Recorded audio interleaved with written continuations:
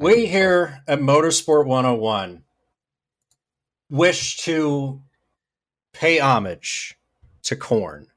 Praise be to corn, glory to corn, glory to Hy-Vee supermarkets. Salute our farmers, ourfarmersonly.com, for making all of this possible. And also, I'm really glad that Joseph Newgarden's going to be okay. Welcome back to Motorsport 101.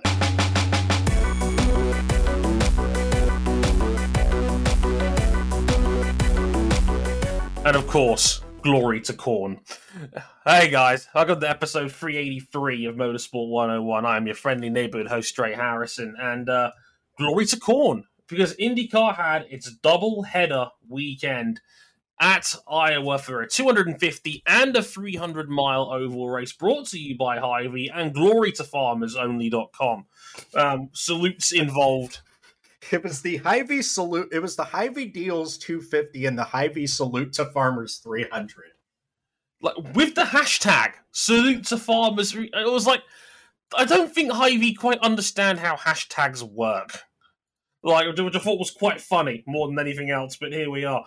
They understood how to put on a good racing event. I mean, sure. Memes aside, they injected like a whole. They brought that event at Iowa Speedway back like it was Hulk Hogan, like not doing some sort of racism on hidden camera, but like shaking off somebody's punches and then giving them the big boot and the leg drop. Oh yeah, like it was actually. I was going to mention this in the script, but I fear we ran out of time. But I did salute Hy-Vee for how much they'd clearly poured into this place to try and make it a more. Just a better overall racing experience this past weekend. Like live music, like Blake Shelton was there, and Gwen Stefani was there. Stefani was performing. Gwen Stefani's still in the league.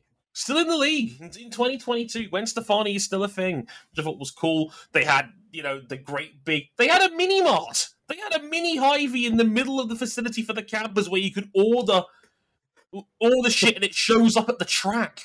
Cam, I'm going to the mini Hy-Vee inside Iowa Speedway. Do you want anything? I'll get a right rear damper unit. Oh. The best I can do for you is Jack Harvey qualifying both races top 10. Clearly the car is messed up somehow.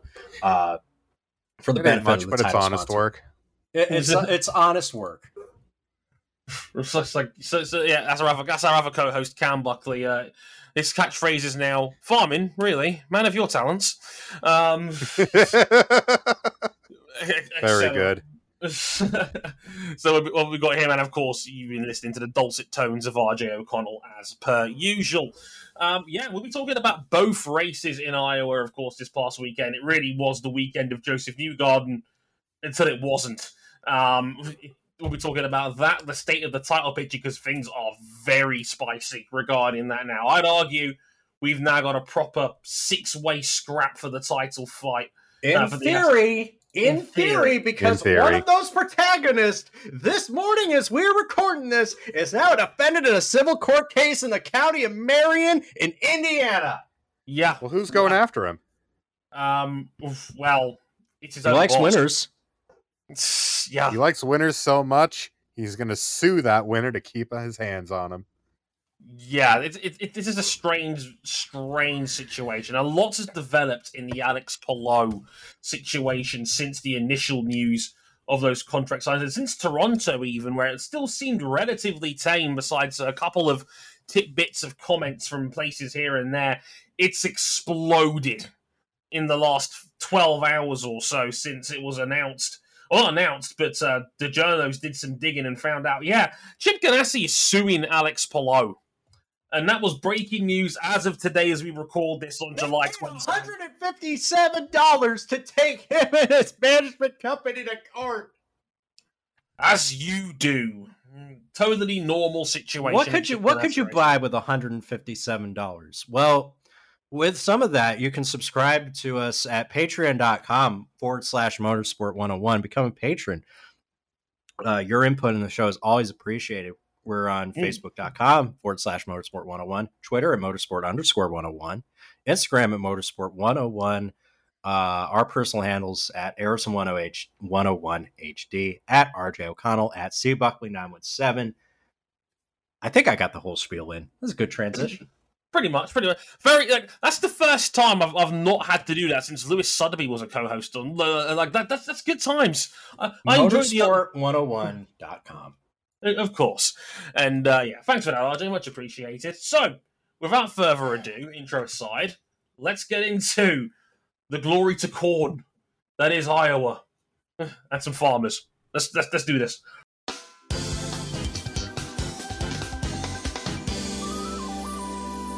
Yeah, it's hard for it not to really get away from it being the weekend of Joseph Newgarden. I mean, race 1 we had on Saturday night, absolutely dominant. He led 201, so 208 I should say, 208 of the 250 laps at Gateway. He won by 6 seconds. Only 5 men were on the lead lap by the time he crossed the line, by the time that was all said and done. And after that, Joseph was only, I think, 4 points behind Marcus Ericsson in the championship lead, and we thought, that looked ominous for Newgarden and Team Penske going forward. He and Will Power were basically in a different postcode compared to the rest of the field in race 1. It was a complete... People wanted to see IndyCar get back to its roots, and this was one of them, because 2 Penske drivers were basically lapping up to 4th place at times during these events. Yeah, it was absolutely incredible. Like their pace was just meteoric compared to everybody else on that one. Yeah, Newgarden finished first in the end on that one. He led 208 laps. Pato O'Ward was second. Will Power third on that one. Good to see Rinus VeeKay up there as well in 4th for the Ed Carpenter team. Palou was in 6th on that one. Marcus Ericsson just 8th. Not a dreadful weekend there, or the first result there for Marcus, but he'd improve in race 2. Now, race 2 was where we got the first pile of seriously important news and championship implications, you could say. Joseph was leading that race comfortably as well. He was 3 or 4 seconds in front. Now, a shout out to our esteemed co-host and super sub, Zoe Hamilton, because she was the first one who really pointed this out when we were watching race 2 live. That Newgarden's car around like the lap 150 mark or so, it started acting differently. Like it was acting quite violently off the curbs. And next thing you know, on lap 236, the right rear damper effectively explodes. It breaks on the car, and then Newgarden is sent spinning backwards into the outside wall. He's out of the race, his car is wrecked, and I personally have never seen Joseph Newgarden so emotional after a wreck. Yeah, he's distraught.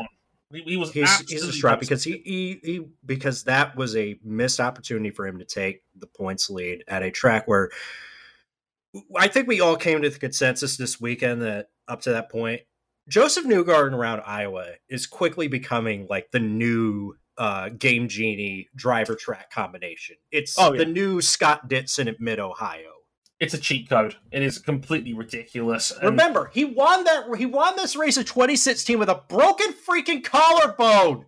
Yeah. This wasn't even the wackiest of the Joseph Newgarden dominant Iowa wins. By the time he crashed out on lap 236, he'd already led 148 of the laps in race 2 as well. So he led half of race 2, despite the fact he only has a 24th to show for it this season. He combined to lead 356 out of a possible 450 laps. Most of the ones he didn't lead were the ones led by his teammate Will Power. Yeah. And Pato O'Ward, who would go on to win race 2 in the end. He dominated after Newgarden's caution to clean his car up off the track. But that wasn't even the most newsworthy thing about that incident, because about an hour after the race had finished, Joseph Newgarden had to be helicoptered to hospital after collapsing outside his trailer and then cutting his head open.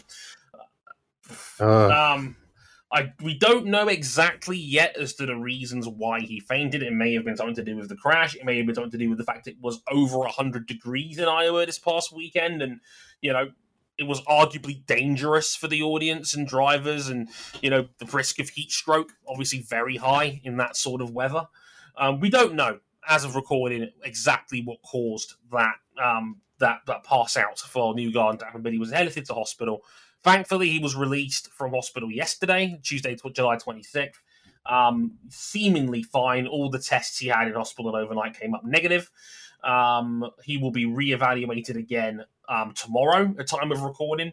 Santino Ferrucci is on standby to replace Joseph if he's been declared unfit. It's a man that we just can't beat this guy. Yeah, he just keeps finding a way to keep clawing his way back in. But it's because he's wearing that mustache as a disguise. Of course. How else can anybody know?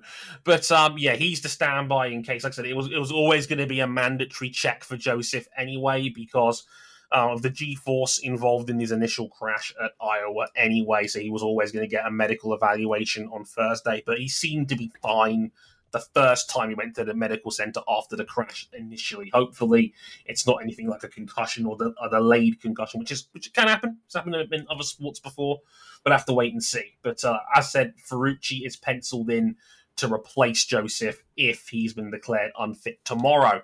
So that's where we're at right now. What did you guys make of the Ballad of Joseph Newgarden this weekend? Because it was a newsworthy weekend for the Tennessee native. I've listened to both these races on the radio. I had like kind of a different perspective of this, but I could tell as I was listening to the race and I was watching the time and scoring that this was on track to be a weekend sweep. And that's to take nothing away from what he did in the 250 lap race on Saturday, because, he got around Will Power on the first restart. And then once he got up front, he was not giving up that lead on merit. Like, the only time that anyone else saw the lead in that race was when Jimmy Johnson decided to go long by pitting off sequence. After we had an honest to God Jimmy Johnson sighting this weekend. He was outstanding. He was outstanding here. Yeah, Jimmy likened this to driving around Bristol and Darlington, and he said that this was like the first time that he felt like his NASCAR skill set really translated over to IndyCar. Dude was power sliding his car all the way around the track. It's amazing. I don't know how many of those he's got left in him, but it'd be cool to see him win a Gateway. But I want to get back to Joseph Newgarden. This was. And we can talk about this now because it looks like Joseph Newgarden's fine. You know what? For a split second, when I heard that he collapsed outside of his trailer, I was genuinely fearing the worst. Thankfully, the worst did not happen. Now that that's passed, it was good that he got himself really back squarely into title contention with that 250 lapper win. And it's not outside the realm of possibility that he could jump over Ericsson Power, but man, it's the strangest of things. That's the problem that it feels like, RJ, is that however good it was in the first race, it could have been so much better. And that's been the story of Joseph Newgarden for the last couple of years, usually not of his own volition. It's been the story of this season because it has really been either feast or famine, and we got it both in the same weekend. Yeah, this was the last 3 years. Yeah, it's the fourth time this season Joseph Newgarden has finished a race outside of the top 12. And he's won 4 races! Yeah, and he's still 34 points off the lead of the championship, despite him being one of only 2 men in the field to have won more than 1 race this season. The other is Pato O'Ward. Yeah, and McLaughlin. Well, it's actually 3. Oh, McLaughlin's won 2 as well. But, which is still crazy to think that McLaughlin has got more wins this season than Will Power. Scott McLaughlin, talk about a guy who really got the shit out of the stick in the 250 lapper because he had a loose wheel start to come off his car after a yellow flag in that race, and that pretty much just ruined any competitive prospects for him when he was on track for a good top 5, top 10 finish. Yeah, at least he pulled it back in the 300. Yeah, it's got on the podium there in third. Good result for him there, but it's just this weekend was so Joseph Newgarden. We saw the we saw the very best of Newgarden for most of this weekend, because I've said it before.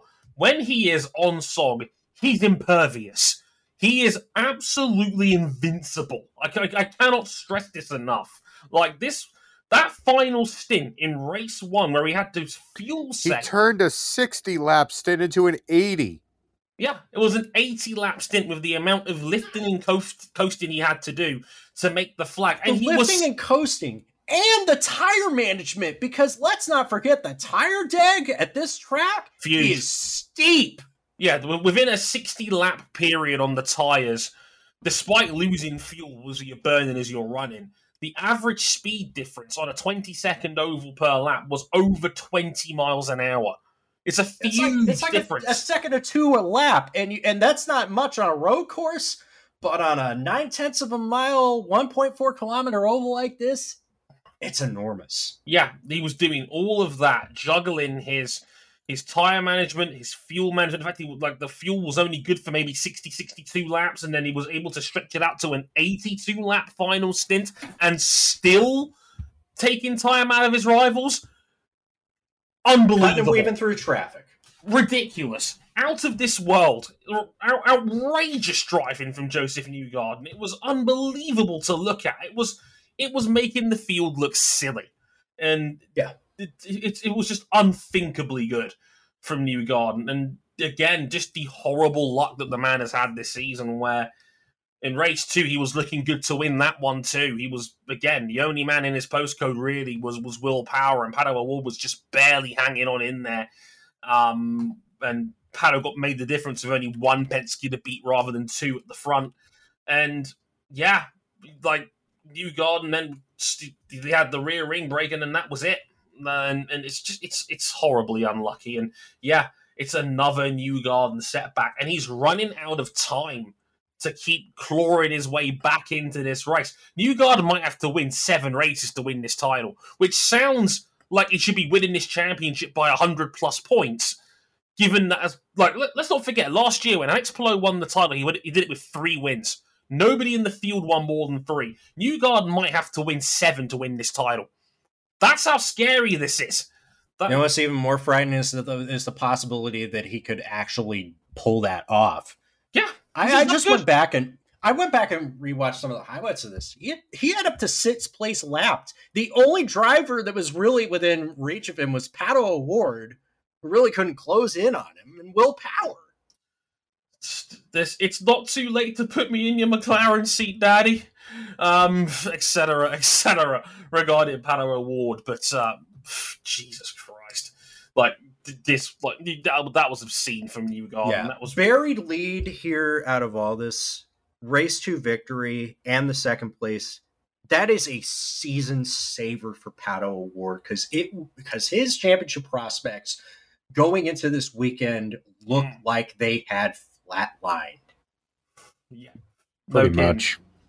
The season looked DOA, and we've been very critical of McLaren and their lack of reliability and team construction on the brink of their expansion because of Pato O'Ward's results just not reflecting in that. And yeah, huge weekend for Pato O'Ward. All of a sudden, now only 36 points off the top of the standings and back in the race for the championship. I mean, let's talk a little bit about that now.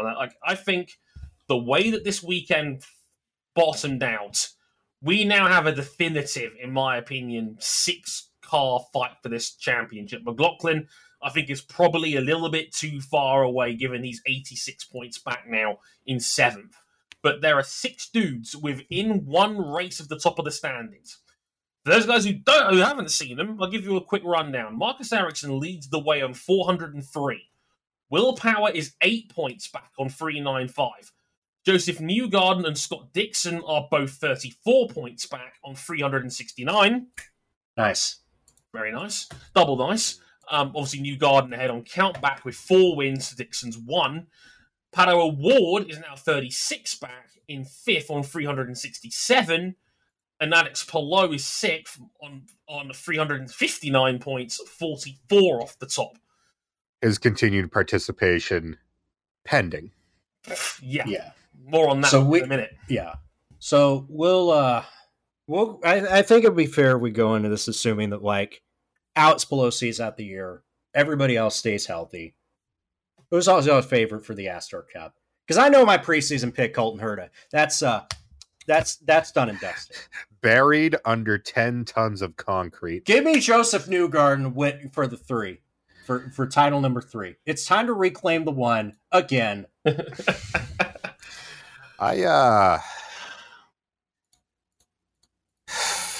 It's weird to say that the person I probably have the least faith in of this crew is the guy who's been leading the championship for the better part of half the season. Yeah. But it just feels like the permanent 5th to 6th place Marcus Ericsson, he's going to need to start getting more if he wants to retain the title lead to the end.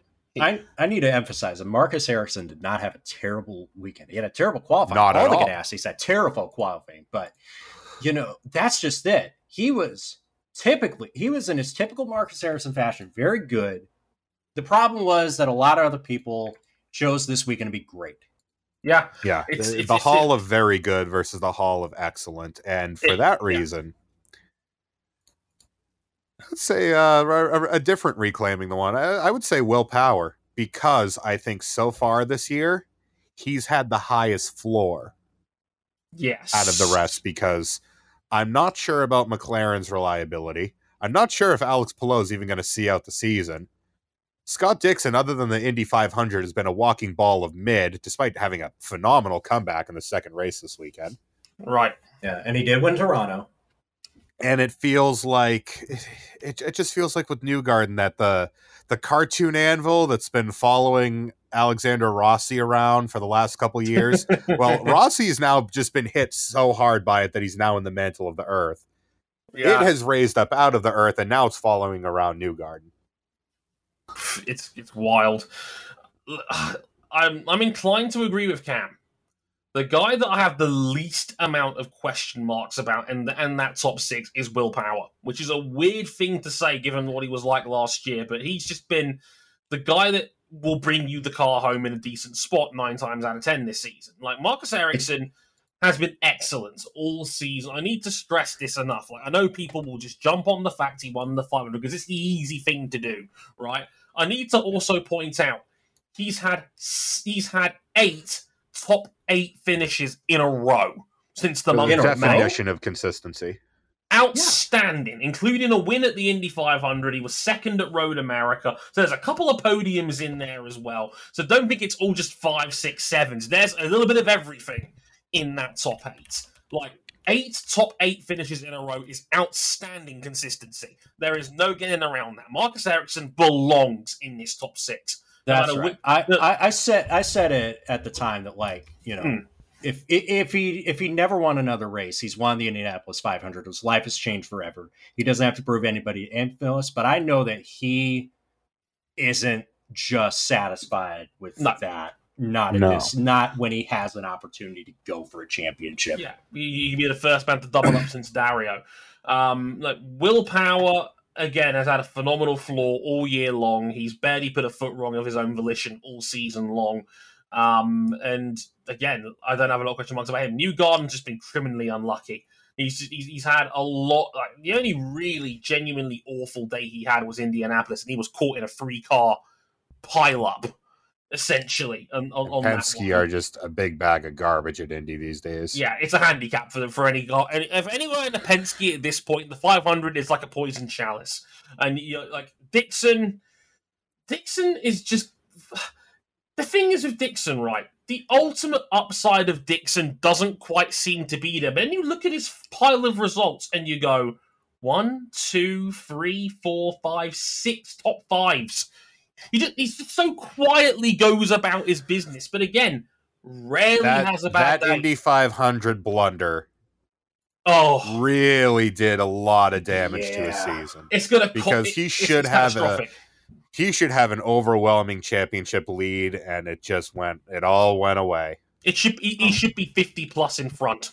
Like, that's, I can't stress that enough. He should be 50 plus points in the lead, and he just isn't. And that's just that mistake at the 500, it might cost him the double this year, which is just terrifying. Something we could Wars, say about Chip Ganassi, driver number 10 as well. Yeah, no kidding. Pallou's effectively in the same. But let's not forget, Palou is in the top 6 despite the fact he's not had a pole position and not had a race win all year. Crazy. Because he's still that dude.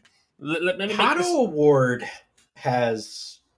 he's got a chance here. And I know that it would be huge if McLaren SP would choose this year to finally grab that narrative by the neck and strangle it out. That they do belong in the top 3 because, Andretti Autosport. I think we need to review your credentials as a Big 3 team. It might be, but to be fair, like McLaren should be. They've thrown a bucket load of money at this IndyCar program, and they're going to throw even more at it in the future with the upcoming big Indianapolis facility coming up as well. This has been a planned mega investment from Zach Brown. That it's a Big 3 anymore. I think it's a Big 2. Yeah, you can make the argument that it's a Big 2 because, like, Andretti. Oh God! Dude, oh, it's Colton awful. had another awful nightmare weekend. Not his fault either. Not even his fault. Quietly, Romain Grosjean was the best driver out of their fleet the whole weekend, and he got a couple of solid top 10 finishes, which is good. But that's kind of what you expect out of him at this point. Considering you expect more out of Andretti on an oval. And this year, they just have not had it at all. And Colton Herta then had a broken clutch in race 1 and then had to take an engine penalty because his engine didn't make the allocated mileage. So he had to take a 9-place grid penalty for race 2. He'd end up finishing 24th and 12th on the weekend. And he's now significantly, I'm doing the math in my head real quick here, I want to say 39 points off of Scott McLaughlin in 7th in the championship. If Herta wants that super license, the gap is basically has to win every remaining round. He needs at least 2 wins between now and the last 5. I would argue. I think he needs at least 2 out of the last 5. Like the Herta super license probably isn't happening this year, which is a catastrophic failure on Andretti's part that they're in this situation as it is. But overall, I mean, I will say it's a better landing spot for Kyle Kirkwood. Because I've heard people suggest that is Foyt to Andretti really that much of an upgrade? I'll tell you that it is. It is, but that says a lot more about Foyt than it does Andretti. I get the feeling that Joseph Newgarden could go on, is going to continue this here. Good health willing. And make a serious run and at least finish top 2 in the championship. What I'm saying I think the two Penske's here, given the strength of them across the year, if the bad luck anvil doesn't crash down on them, I'd probably have the most faith in the two Penske's and Dixon. Dude, we talked shit about Penske at the 500. Like, the road course coming up this weekend, that's pretty much a banker round for Will Power at this point. It is. I say Power and Pagenaud always go well there. If Power can put together a good race there, as good as he did earlier this year, oh boy. Yeah, it's gonna be a fascinating one, and let's not forget we talk about Newgarden having a comeback. If Newgarden's declared unfit for this race, it's over. Like his whole season will hinge on that medical check. Like and it's a scary thought. The world knows how I feel about that standby, and it's how we all feel about that standby. It's not even. I have to watch my favorite driver to give away up to 50 points, and then I gotta watch him wheel around the number 2, as we are all just. You know what? This is almost as bad as the black pepper and mayonnaise sandwich that we're watching right now on the timeline. All three of us have seen that now, huh? Look, respect to Richard Petty and his 200 wins. What are you doing, man? Right. Black pepper and mayonnaise. We cannot have this. And that's only the second worst food-related thing that I've seen today. Shout out to Zoe, friend of the show. Do we have However, to talk about back South- on topic. Stop. Take RJ's mic. Take RJ's mic. I am now Bill Weber in the mid 2000s. God. Look, I think you're better to work with than Bill Weber in the mid 2000s. But we need to talk about Alex Palou. We do need to talk about Alex Palou, who isn't apparently better to work with than Bill Weber in the mid 2000s. Speed run everything that's gone through since the last time we were here. Alex Palou has claimed that he was actually happy to stay where he was at Chip Ganassi Racing. Chip Ganassi leaked the initial contract deal to the media. Alex Palou, according to reports, has been frozen out of the team by other drivers and has also been frozen out of certain sensitive engineering data.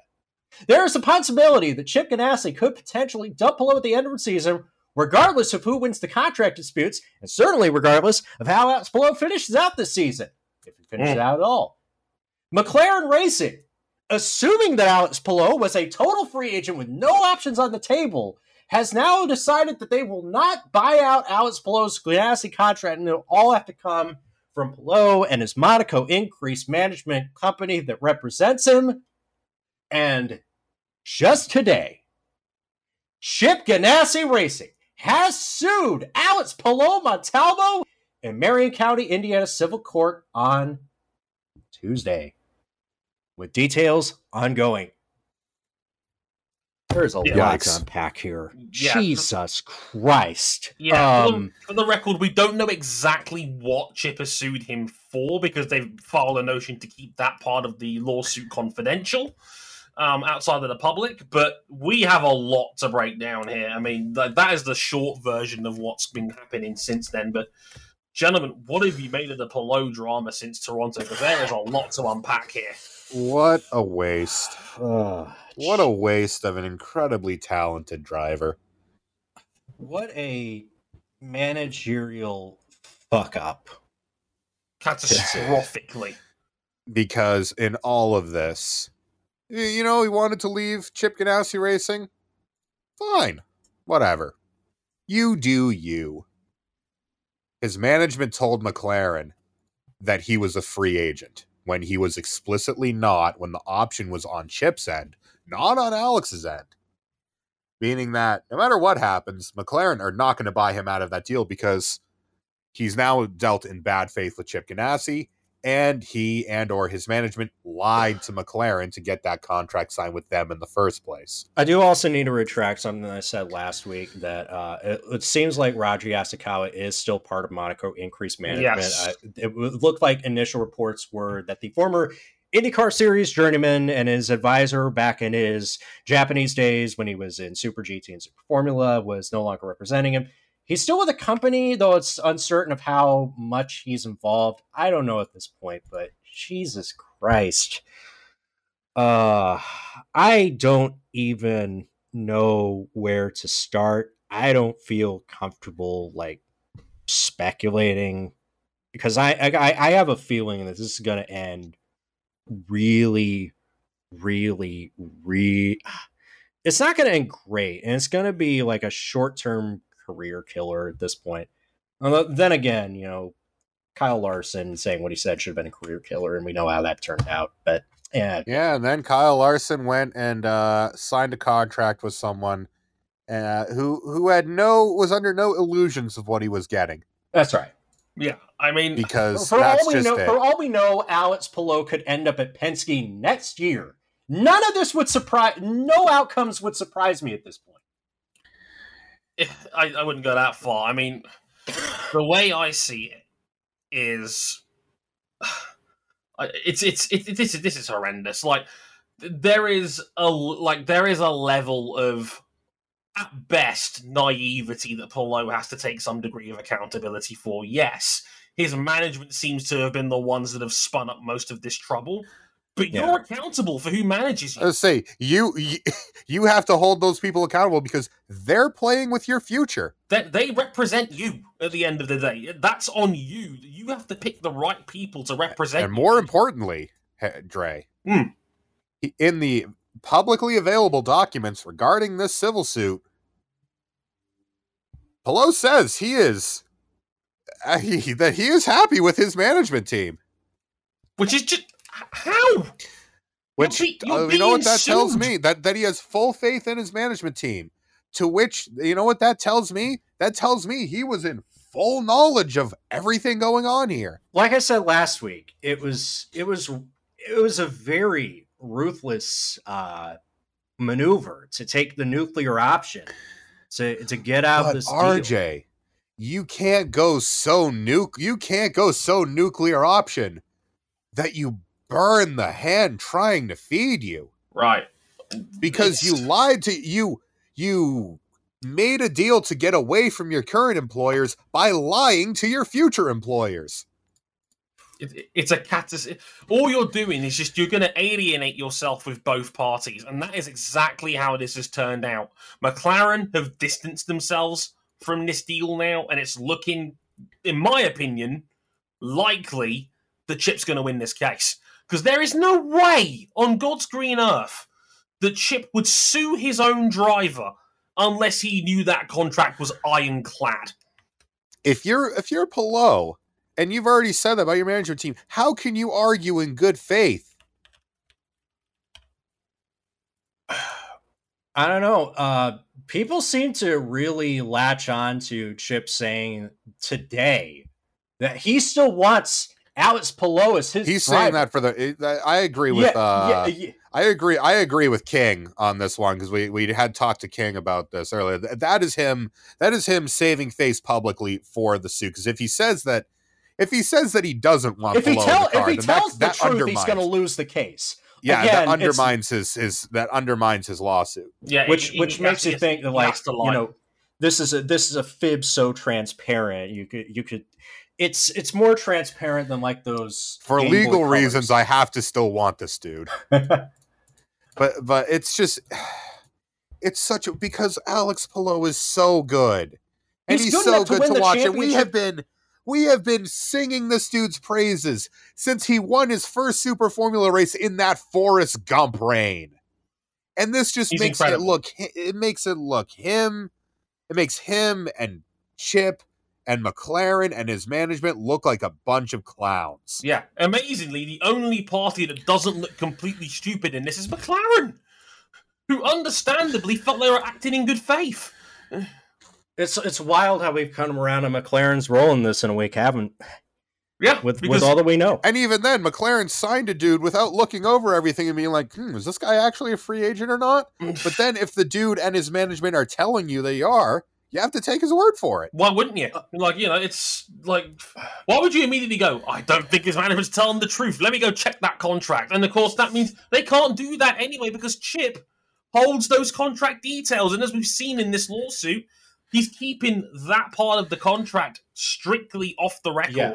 Motorsport is not like the NBA or any of the other Big Four leagues or anything that has like a players union. Like all the details of these contracts are not like publicly known, especially not in IndyCar. Like you have to dig for that information in F1. I'm just worried that we are going to see an incredibly exciting, fun to watch, and overall likable dude out of the sport, just out of sheer good old-fashioned incompetence. I don't think it's going to be like a long-term departure if it is, unless he like gets the F1 drive and somehow goes on. Correct. FCC. I don't think he's going to be gone forever, but then how do you trust him and his management going forward if you want to sign this dude? Aprilia found a way to trust Maverick Vinales after the shit he did. True. Yeah, but that's Aprilia. But here's the thing, right? Aprilia fell into having one of the best riders in the world fall on their lap. Let's not forget, Aprilia fell into that situation because the guy that they staked their entire future on got caught pissing hot. Yeah. Like Aprilia are not the models of management here in the grand scheme of things. The point I was going to make here is that Marshall Pruitt put it out there twice over the last week that the way it was leaning, Chip is going to park Palou no matter what happens if he wins this case. Like, if you take his insider word for it on this, which again, I've got no reason to believe Chip's lying to Marshall Pruitt. Marshall Pruitt, of all the motorsport media members on this earth, is one of those dudes. If he has something to say, you sit up and you listen. Yeah, and you know what? Credit where it's due. Jennifer Iyer of the Associated Press. You know, we always haven't spoken highly of your work, Jenna, on the podcast if you're listening to this, but you've been doing a great job with breaking all this shit for like the last couple of months. Fair play to Jenna Fry. She's been on the button on this from day one. She's been outstanding on this one. And yeah, credit where credit is due. I mean, like I said, if the talk is true, Pruitt will park Palou next year. And that, like, and Ganassi will park him. Yeah, and it would be such a fucking shame that it could very well be a reigning 2-time series champion. Could you imagine how awkward the Astor Cup celebrations would be at Laguna Seca on September? Oh my god! Contractually deadlocked out of the sport. Oh my god! I would live for that. Could you imagine? Alex Palou lifts up the Astor Cup, walks up the chip, and does the Bret Hart WCW thing, but it's like the world champion does what the fuck he wants. No, he does the CM Punk thing where he blows a chip, kiss the chip, and then runs out of the arena with his mini Astor Cup and his chicken and waffles. I mean, the short term prospects for Palou are destroyed no matter how this ends. Yeah, because if I can't see a way, McLaren are not going to help him. McLaren were lied to. McLaren are on the burnt end of this. They would love to have him, but they're not going to pull the heavy lifting. Not when they were ensured that they wouldn't need to, and then find out after signing the dotted line that they will. Yeah, this blows up one of the more intriguing angles of this whole thing too. Was this blows up like the potential blood feud between Zach and Chip and Court? I want to see. Oh, I don't know about all that, but what it does, if Pruitt's words hold true, what it does is it contractually deadlocks one of my favorite drivers out of the series next year. And that just sucks. Yeah. No one wins. No. What do we think 1 year from today?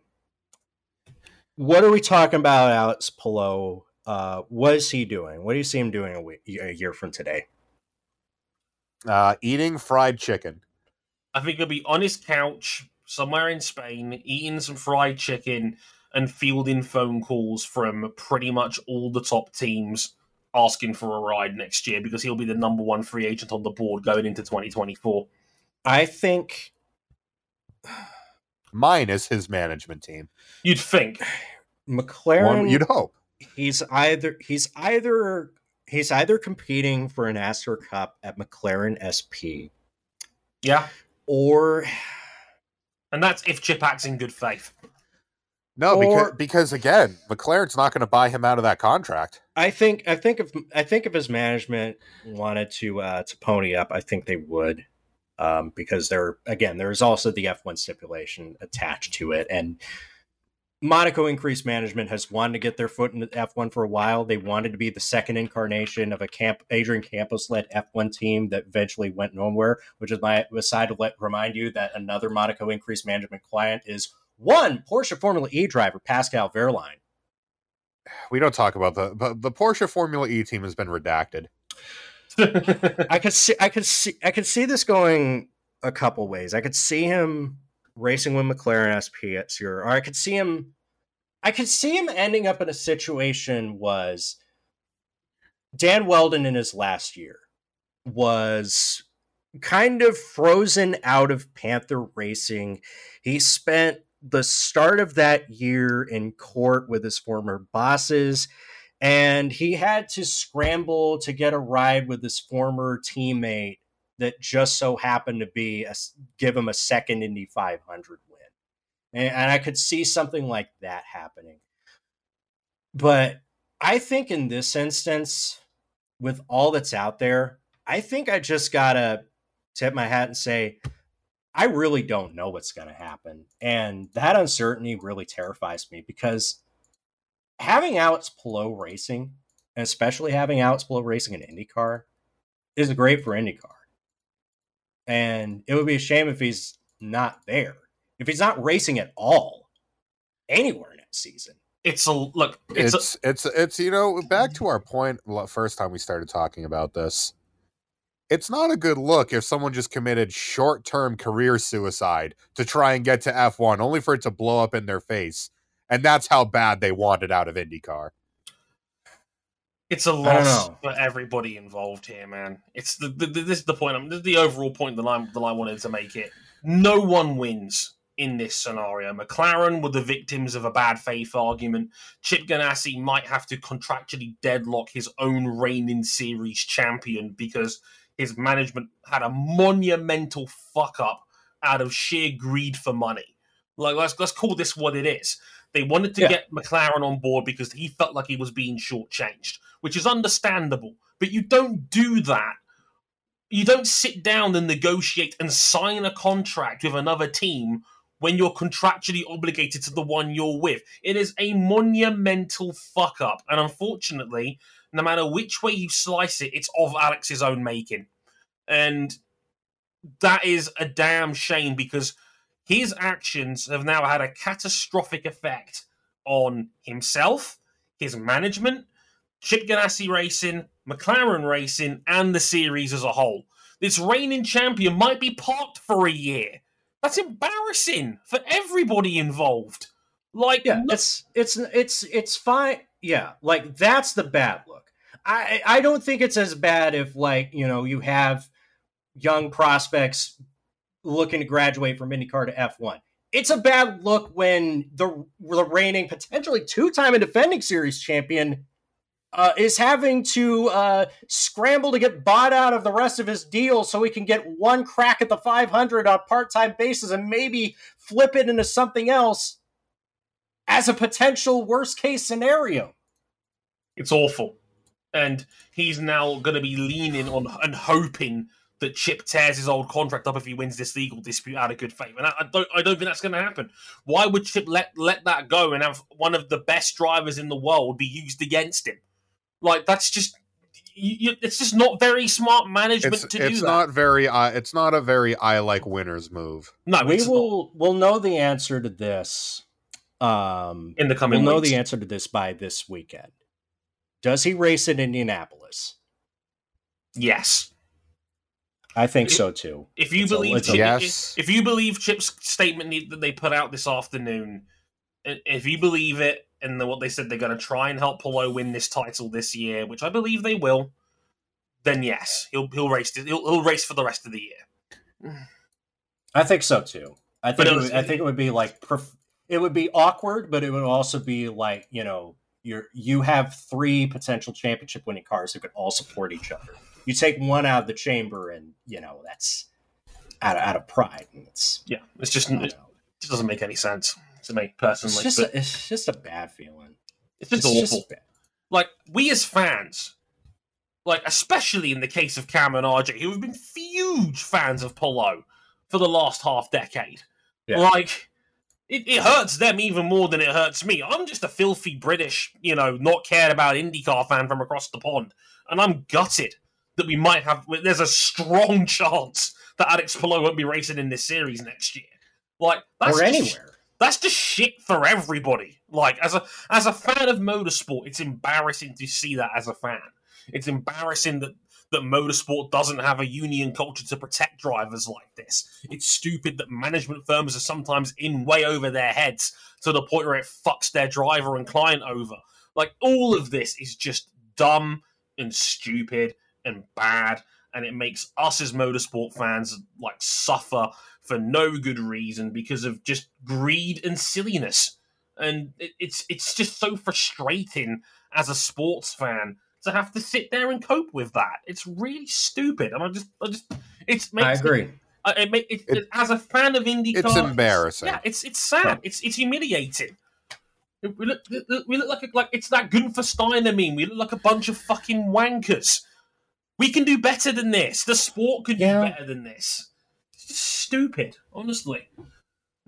I'm hoping for better things because God's only Matt Chilton and his sponsors sacrificed themselves for the greater good to be the title sponsor of this Indianapolis road course race this weekend.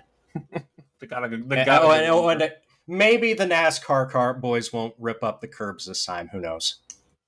Not like Indy cars to worry about.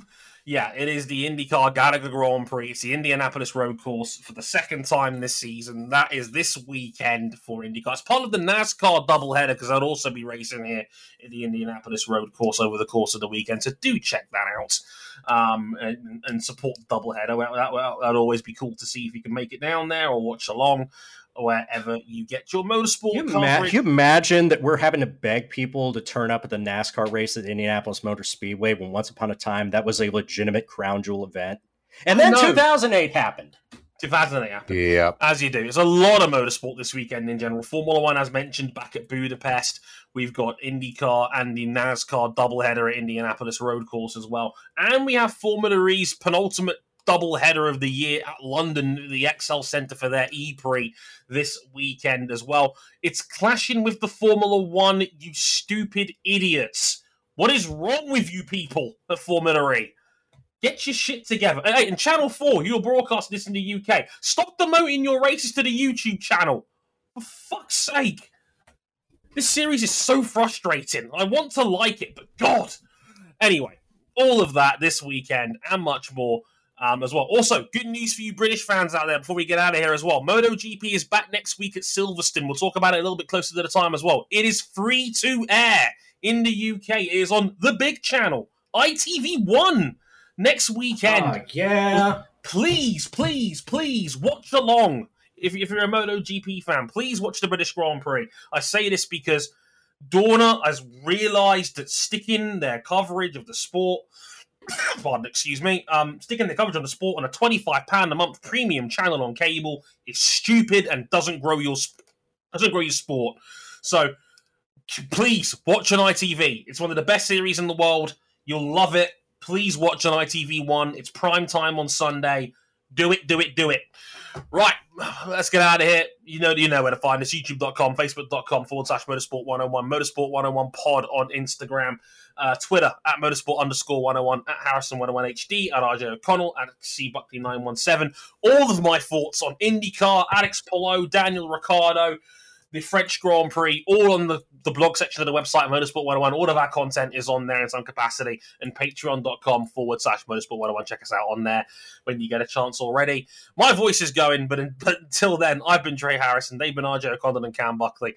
Until then, next time, sayonara. Later, y'all.